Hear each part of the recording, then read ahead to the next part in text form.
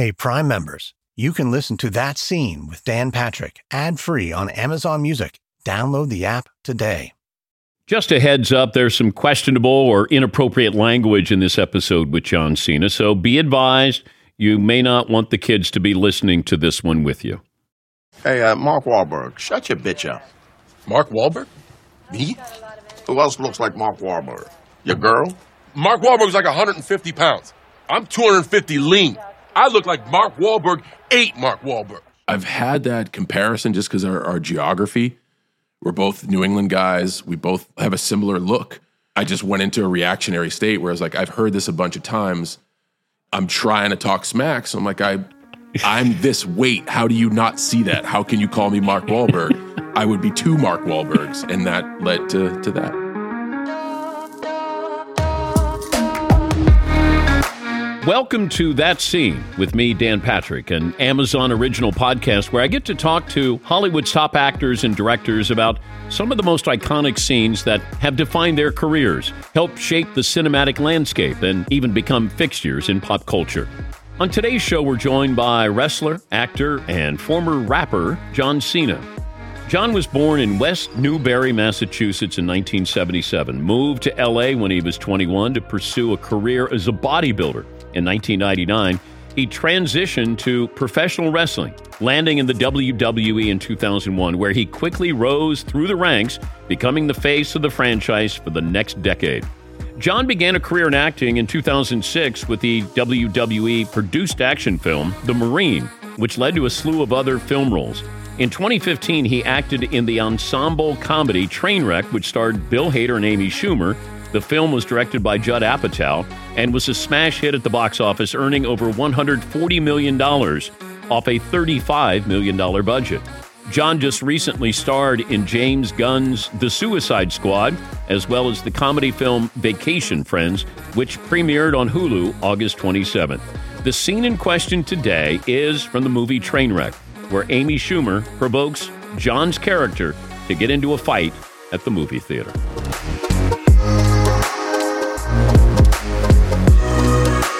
The movie scene in Trainwreck, where you're sitting there with Amy, and you have the couple behind you.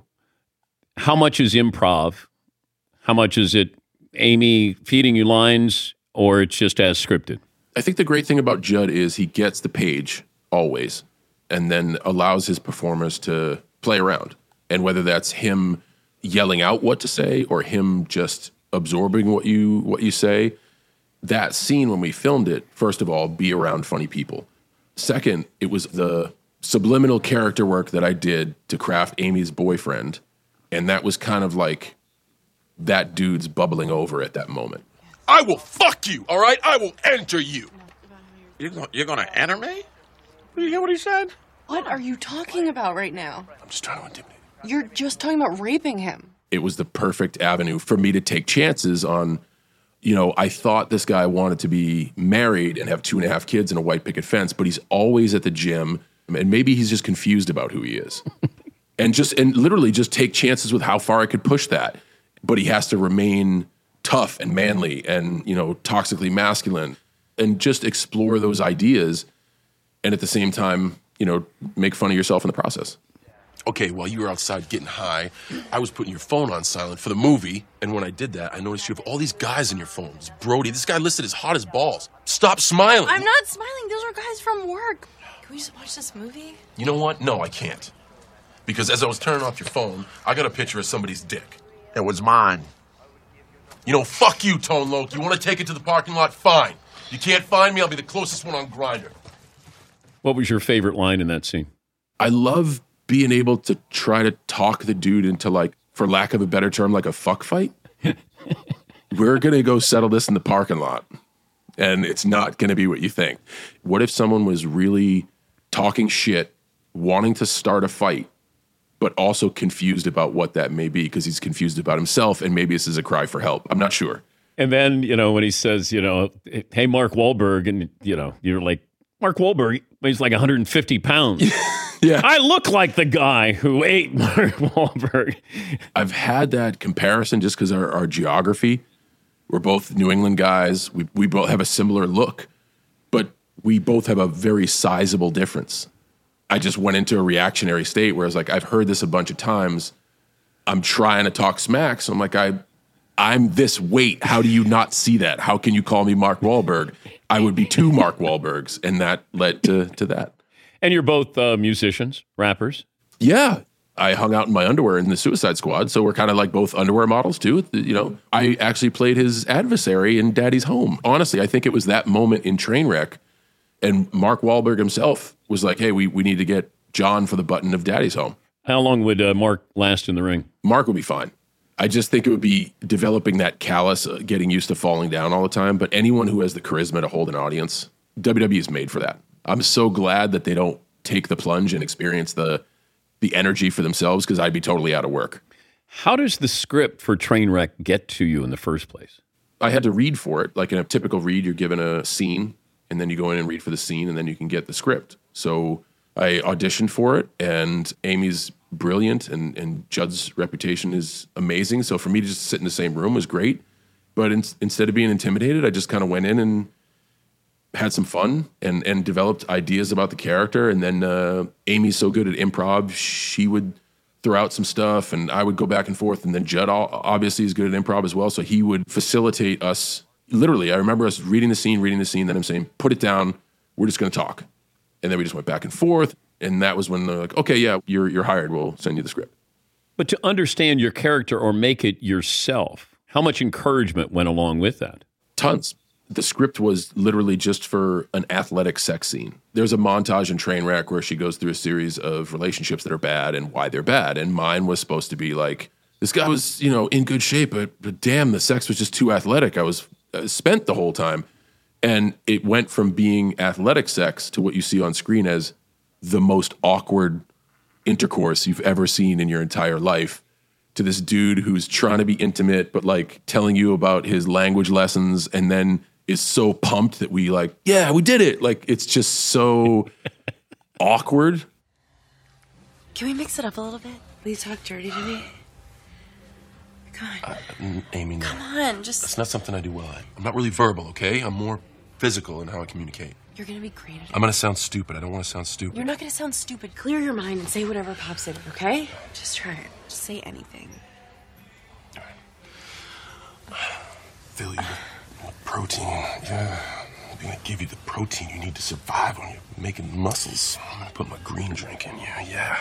Beta carotene and vegetable mix. Can it not be about protein or energy or nutrition? Can you just talk about, like, sex stuff? And that was all built and formulated. I mean, we had stunt rehearsals to make sure that we were doing the athletic stuff right. Kudos to Judd and Amy for being able to pivot and try something new and deviate. That has nothing to do with me and everything to do with them. What was it like to see it going into a theater? Oh, I laughed my ass off. Apparently, after seeing it, I still had my ass because my ass was on in the movie. So, who did you hear from that surprised you with your performance? I just came out in like 2015, I think. Yeah. The fact that we're still talking about it now. You right now. We're talking about something that we did a long time ago. I still hear people on the street say, I loved it in Trainwreck. But comedy is so hard to do, John. I don't think we honor people who do it really well, as far as the film industry, but it was true comedy. Yeah, but I think entertainment is tough to do. How many movies come out every year? How many are deemed a success? Very few of the totality. It's like being a major league hitter. It is a business riddled with failure. If you hit 3 out of 10, you make it to the Hall of Fame. That's gold in the entertainment industry too. So a lot of times you got to be brave enough to take some chances. And I think that's where we get moments that you talk about years later. So you don't separate the performance what comedy is and the performance of comedy. Because you have to have funny lines. I mean, there are a lot of guys who physically are funny, but that payoff is the lines that are there. Jackie Chan is one of the greatest physical storytellers of our generation. Chaplin, Buster Keaton. Comedy is I guess what we make of it. If we decide that something is funny, and that's for the audience to decide, but it takes that brave chance on the performer. Where did the comedic timing come from? I think it's just me taking myself serious and everybody laughing at me for it. Yeah, but you have a knack. I mean, it's not as simple as that. There's something to that, being a performer. Maybe to draw a little bit off of a sports reference, surround yourself with very funny people. When they can create an environment that allows me to take chances, I think you get gold. It's not necessarily live TV, so you can provide that environment to bomb and say, okay, we'll try it another way. Being surrounded by people in comedy is the first step. They're good walls to bounce material off of. Apple Card is the perfect cashback rewards credit card. You earn up to 3% daily cash on every purchase every day. That's 3% on your favorite products at Apple, 2% on all other Apple Card with Apple Pay purchases, and 1% on anything you buy with your titanium Apple Card or virtual card number. Visit apple.co/card calculator to see how much you can earn. Apple Card issued by Goldman Sachs Bank USA, Salt Lake City branch, subject to credit approval. Terms apply. Since 2013, Bombas has donated over 100 million socks, underwear, and T-shirts to those facing homelessness. If we counted those on air, this ad would last over 1,157 days. But if we counted the time it takes to make a donation possible, it would take just a few clicks. Because every time you make a purchase, Bombas donates an item to someone who needs it. Go to bombas.com/Wondery and use code Wondery for 20% off your first purchase. That's bombas.com/Wondery, code Wondery. Was there a line in Trainwreck that you didn't want to deliver? No. That was the first time somebody said, like, yeah, just push it and see how far you can go. Like I said, the environment. I was surrounded by comedians. It honestly put me in a no-lose situation, like a nothing-to-lose, swing-for-the-fences sort of thing. But the performer in you, when you're in the ring, you don't get another take, as opposed to when you're doing a scene, with Amy Schumer, it's like, let's do it again. That feeling of, I got to get this right when I'm wrestling, till I get another shot when I'm acting. Yeah, but I think that's also where the timing comes from. What we do in WWE is all based off of noise and doing things appropriately according to the noise. It's very, very unpredictable. It runs a lot of parallels with stand-up. You tell a joke and you hear no noise, you got some quick decisions to make on what you're going to do next. But explain that noise, though. As you're wrestling, you're in the moment. There's like low-level background noise of interest. There's noise of apathy. There's noise of disgrace. There's noise of excitement, noise wanting to boo the bad guy. Like there's all sorts of and all types of noise. And you have to be ready to be surprised. And you as a performer have to use the bag of tricks that you have or the tools that you have to be like, I need to do this now. It's very much like a quarterback getting up to the line of scrimmage and seeing a different formation and making a split-second decision to audible. The chances of John Cena losing to Rey Mysterio. That's like Big Show at a buffet ordering one Cheerio. You can say you're a grown man. I just don't believe you. You're a baby. I don't know whether to spank you or breastfeed you. It depends on the moment. Like SummerSlam, the greatest sound to hear was, certainly the interest. It's that buzz before the bell rings. They want you guys to take you on this ride, this story. And then like surprises at the end when Brock Lesnar came out and no one knew what the hell was going on. Those are really cool when you can surprise the audience too, because those are so very rare. What do you think of the ponytail on Brock? I didn't notice the ponytail. I noticed that he was the size of two Brock Lesnar's. That's pretty much he looks mean and nasty no matter what. And I just think he's trying to stretch the boundaries of that to see what he can pull off. But he's an anomaly. He's one of, if not the best ever. When you're acting in the ring and acting in a movie, any correlation, parallels? I used to think they were so different, and now looking at them at a different perspective, I think they're very similar. Being able to certainly get into character and create a sense of realistic believability, like plausible reality. We both tell stories. I think it's just a matter of the volume you tell the story. A lot of the stuff on the big screen, when you see everything on a big screen, is really like nuances mean the world. And in WWE, we were just in Allegiant Stadium and the third mezzanine is sold. I have to let that person know what the hell's going on. So you really do have to be broad with your reach and animated with your delivery. You have a lot of athletes who talk about that nervous energy that you have before you play a game. What is that feeling like prior to going into the ring? Any similarities? I think it's probably a little bit more stressful. If they don't care about you when you run out of the tunnel, they will care when you win. That's sometimes different in WWE.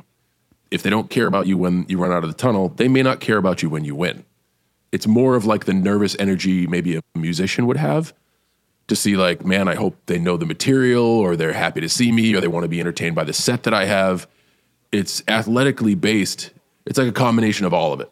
But it feels like it's a school play where, there's no take two. You're out there, you're performing. There is no wrong. If something happens, the beauty of that medium is it's now what happens. Like that's now what's going on. The greatest and most unforgettable moments, a lot of the biggest oohs and ahs have come from stuff that wasn't necessarily scripted or not supposed to happen. I've been in matches where people got married in the stands and I was able to incorporate their engagement into the performance like it's seamless, like it was almost staged. Crowds in the UK using beach balls. Instead of being apprehensive to like, why the F are they doing this? You understand that our audience knows they're stars of the show. That could be like stand-up comedy. That didn't work. Somebody's saying something in the audience. I'm going to incorporate that as well. Becoming a marquee WWE superstar and becoming a marquee stand-up comedian, they seem to have a ton of correlation. Like the more comedians I talk to and their path, it's kind of very similar to what we do. What's the one thing you have to have as a WWE star? It's imagination, period, point blank. It is scripted narrative. It's entertainment. And you have to buy into that reality. But if you don't believe in you're a piece of that world that we're in your opponent's piece of that world that we're in, it doesn't work. I don't watch much MMA or anything. And to me, it's true fight sport. But then a guy like McGregor comes along with a wonderful personality and will talk people into the building. And you either root for him or root against him and you buy his fight. Or like Mayweather or Ali, like all of the great talkers, they talk about developing that personality and believing in it. And I think the way to make people to buy into you as a WWE personality is you have to drop the make-believe of it and you have to make it a reality. You have to believe in what you do. How do you think Conor would do as a wrestler? Oh, he'd be fantastic. He is what we do. It's a little more serious what he does as far as what could go wrong. It's a little less predictable. That's all. It's just literally is a little, I mean, our surprises are getting people to show up at random and trying to weave the choose your own adventure a different alley. His surprises are getting a few teeth knocked out or getting a operation. I'm not saying that doesn't happen with us. Mistakes happen with us, but in his profession, it's not a mistake. It's a certainty. Do you think he'll head that way? Do you think Conor would go towards wrestling? I hope, because I want to see it. At my core, I'm a fan, and he's interesting. He has a gravity about him. I want to see him perform. Give me the former wrestler that you would love to get into the ring with. Well, Andre, because Andre was the measuring stick. He's like the last true Don, like the last true Godfather, and his name still has a lot of gravity, so definitely Andre. But the fan in me, Stone Cold Steve Austin. How would you do against Andre? Poor, just like everyone else. It's not how would you do against Andre, it's whether Andre liked you or not. That's it. If Andre gave you the okay, you were in. If Andre gave you the thumbs up, you were good. And that's a big thumb. It is. It is. And then when he gave you the thumbs up, you had to drink 200 beers with him. and why Stone Cold? I would say The Rock, but I had a chance to wrestle The Rock twice, and it was magic. His height and weight doesn't intimidate me one bit. I don't care if he's what do you say? What? I don't care if he's 6'4", 265 pounds.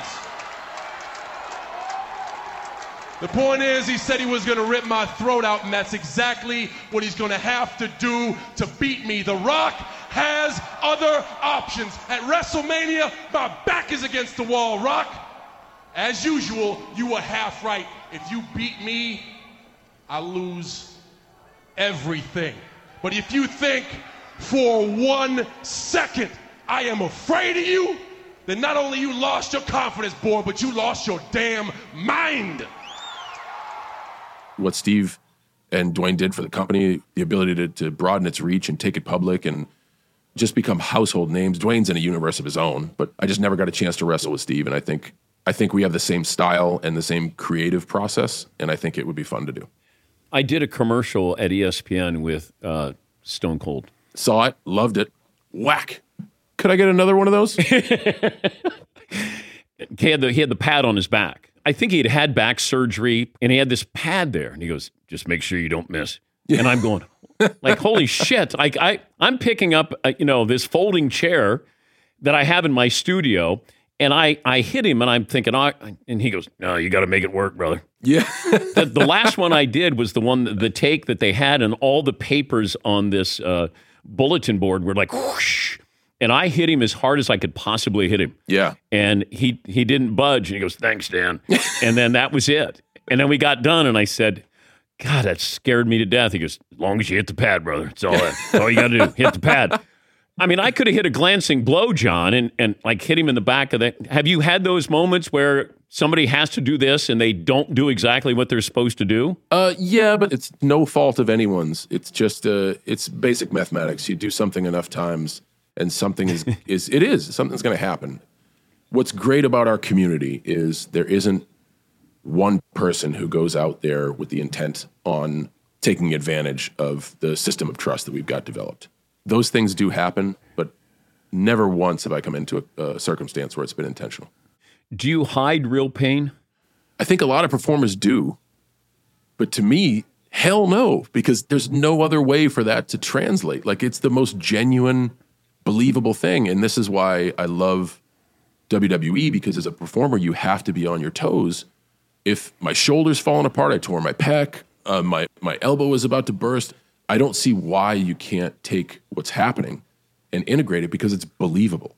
Like, if we need a doctor stoppage to communicate, if we have to stop a match due to injury, like, all of that stuff works. But as performers, we get so bent out of shape because I had more that I wanted to show this audience. I wanted to show them that I was capable of more. Best actor in the ring you've ever seen? Vince McMahon. What is it about him? This is his thing, and he took it from being a regional thing to national and then global, and he gets it because he created it. So, like, the way he walks, the way he talks, you know, his run as the chairman in the middle of the Attitude Era, and like Evil Vince, he's made for it, and he gets it. Like, he puts ego and self aside and goes out there and gives everything to it. I love the acting part of it. When did wrestling allow itself to acknowledge that, you know, this is scripted, that this is us acting? I think it had something to, I say I think because it's complete speculation. If we were entertainment, we could be in more places and do more things. And I think that's why we admitted it's entertainment. But a lot of the mystique used to be around whether it was real or not. And man, that was, 20, 30 years ago. So we're still going strong with a larger reach than ever. It just goes to show that people just want to be entertained. They want a chance to escape. I think what WWE offers better than anything is because we empower the fans to be a superstar. We shoot the audience. They make their signs. And there's broadcasts where I've been on where audiences just hijack the show. Just so loud and so disruptive. WWE offers a release, an escape, just a chance to go in and just lighten that backpack, man, and have some fun. What's the craziest thing you've encountered as a wrestler? I think when people breach the barricade and try to become a part of the performance in the ring, every one of us has instincts and what we should do, but I don't think there is ever a right decision on what you do in that, because it's wrong in the first place. Like, it's dangerous for everyone involved. What we do is extremely dangerous, and that's the thing. It's one of those things like driving fast is really awesome, and when you're a professional driver driving at 200 miles an hour and you have control of what's going on, that's great. But once you lose control, it could be deadly. We are in there with a built culture of we are going to push the boundaries of our athleticism, and it's going to be very dangerous, but we have that trust. And when someone else comes into that equation who has no idea of what that means, it's dangerous for everybody. But is this like boy band, though, stuff, John, when you're walking around and they want to touch you, grab you? It's not like that outside. There's so much merchandise driven by the product. It's definitely less like a boy band and more like an athlete in that regard. But in the event, it's awesome because there's no home team. I was just telling to somebody. So if you're cheering for someone I don't like, I not only can boo them, I can turn around and tell you to go to hell.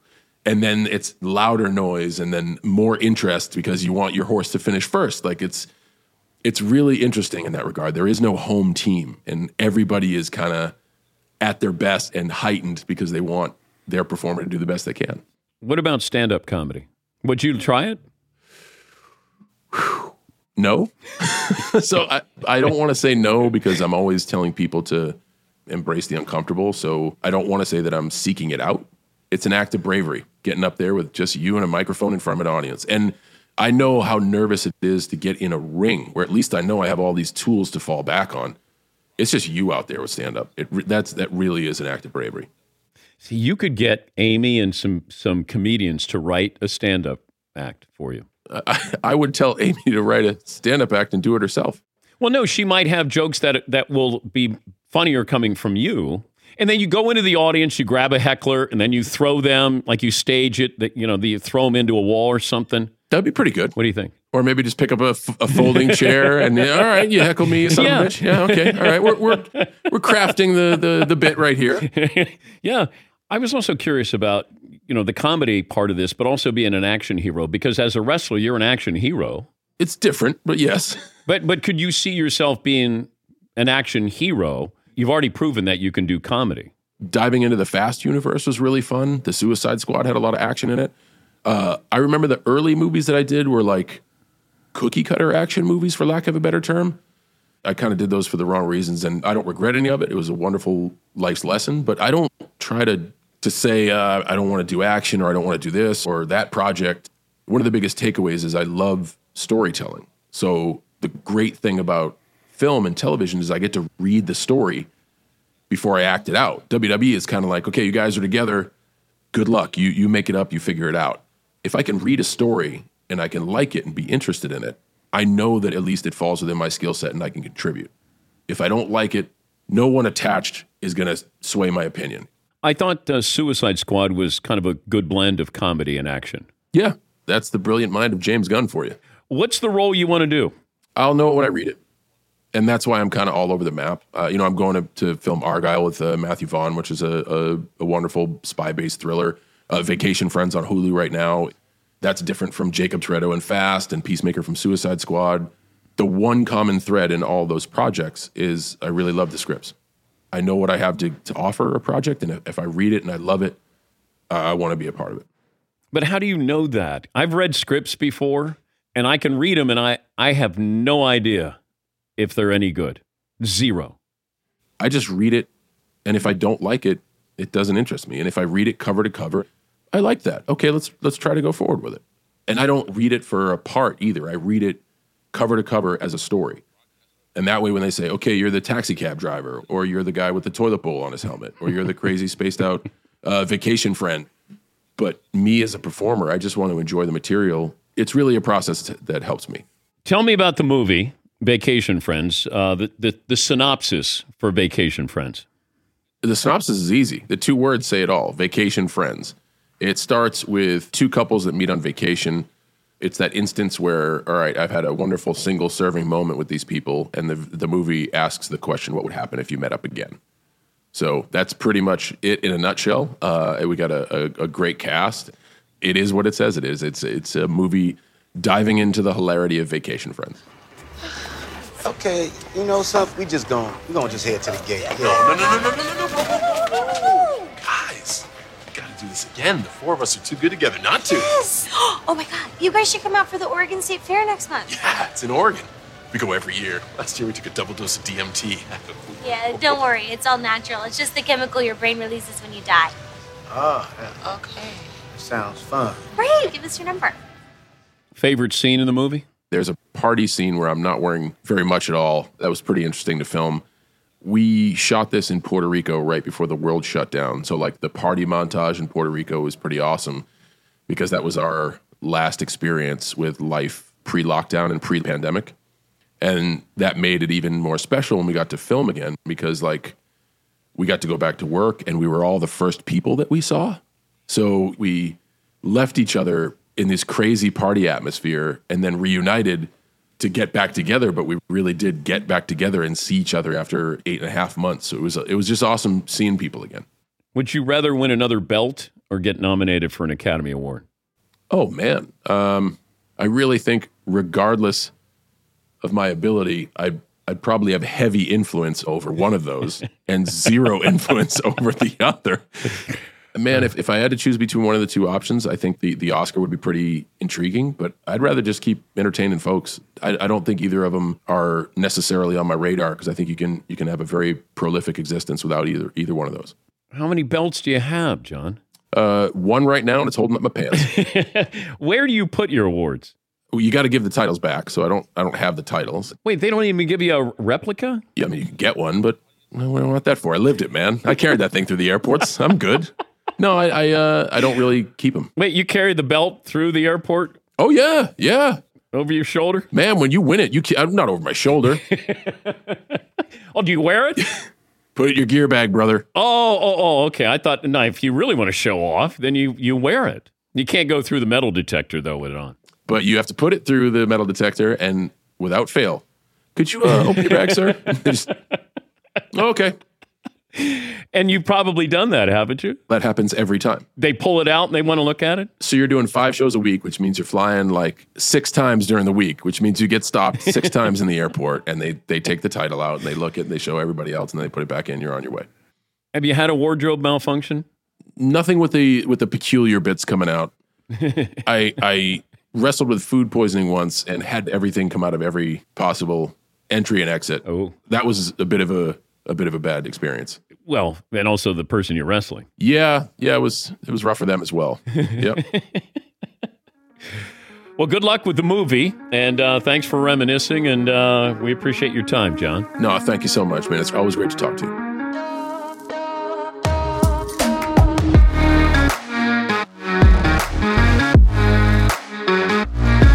New episodes of That Scene are available exclusively on Amazon Music, and all of Season 1 is available wherever you get your podcasts, so make sure you follow us in the Amazon Music app. That Scene with Dan Patrick, created, hosted, produced by me. Our showrunner and producer is Brendan Pike, edited by Nathan Moody. The show is executive produced by Paul Anderson, Nick Piniella, and Andrew Greenwood. Our associate producers, Bill Ryan and Marvin Prince. That Scene is an Amazon original and a production of Dan Patrick Productions.